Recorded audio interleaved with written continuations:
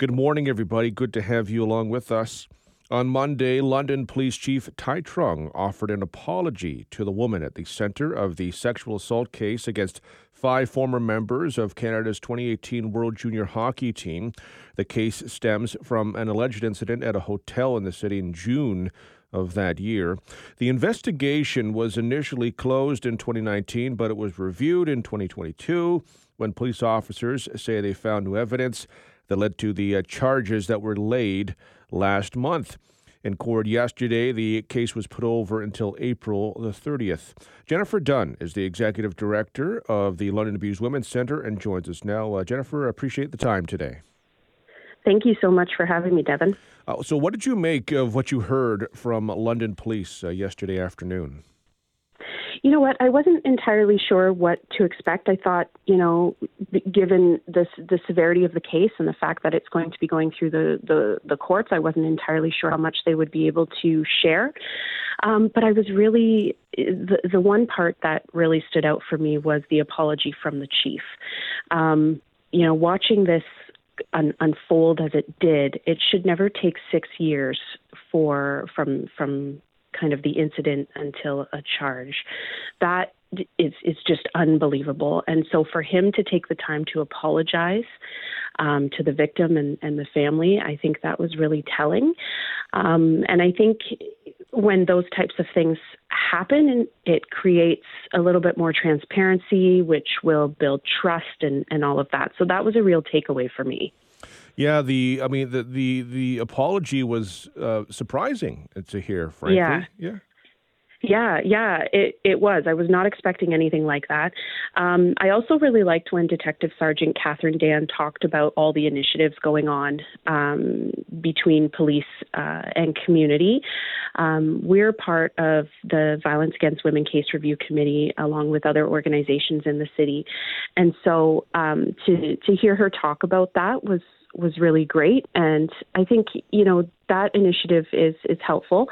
Basically what it is anytime there's a sexual assault case that does not lead to charges, the case then is brought before the committee and the committee reviews it as they are all experts in the field and provides feedback to the police on, what they did really well or maybe something that was missing.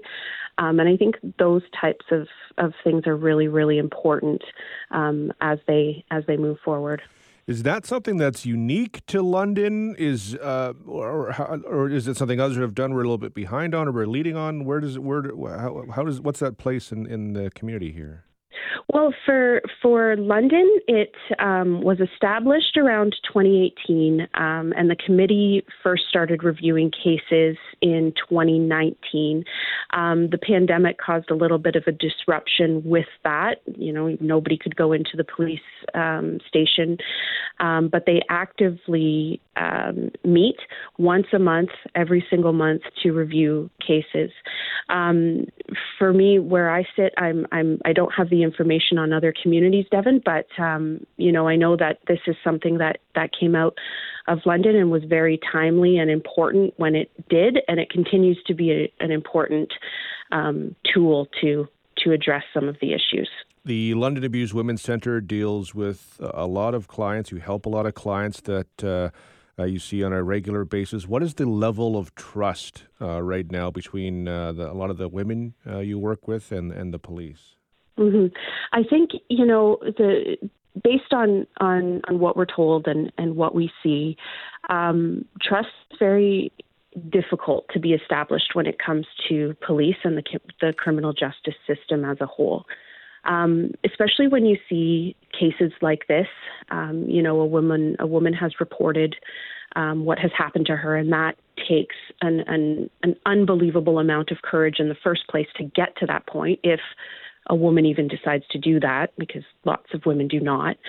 And then for it to take a really long time to lead to a charge and then go to the courts and then that take a really long time, the amount of time it takes is unbelievably frustrating and can reduce trust, because a lot of sexual assault cases don't even lead to conviction in the first place. So it's really, it's really difficult for women to trust that it's going to move in a direction that is going to give her justice. This case in particular, for it to take 6 years, it does reduce the amount of trust. I mean, who wants to report what's happened to them and then sit on it for 6 years while there's an investigation happening? That's really, really difficult. When something like this happens to a woman, any type of male violence against women, that's, Devin, and I think I've said this to you before, those women have to serve a lifelong sentence. It's not like you report to the police and all of a sudden you're like, okay, I'm done. This is it. No, you're living with that, and you're living with the trauma that you've experienced from that forever.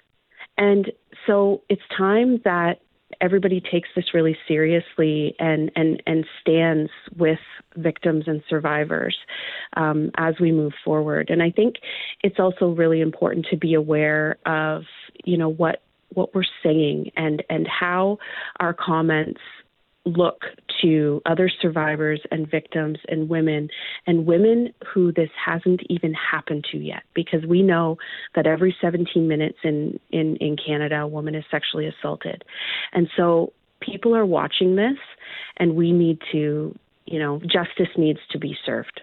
To that point, there was a lot of talk, and there has been a lot of talk about the culture in sports and whatnot, which is an important conversation. But I also wonder about the culture in general in terms of when we look at this specific case, what we've seen in court documents with bar staff, hotel staff, taxi drivers, members of the public. There were multiple points of intervention where something could have occurred. And so this is a societal issue as well. It's not just sports.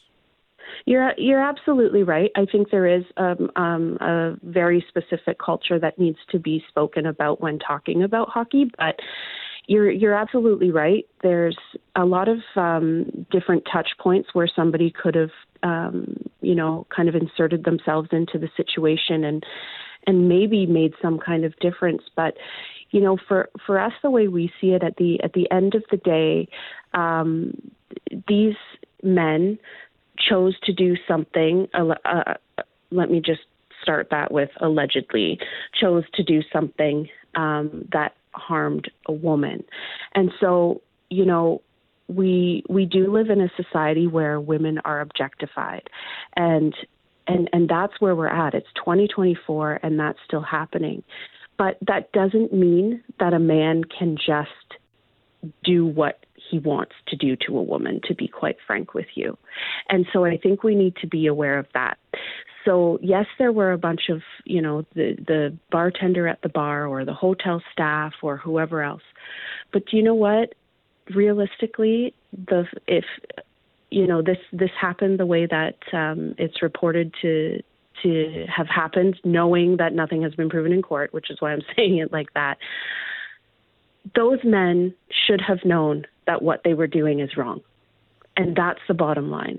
And that's where, we need to talk about education and prevention and consent and raise awareness and continue having these conversations, especially with younger people.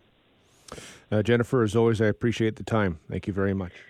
Yeah, thank you so much for talking about this, Devin. I appreciate it.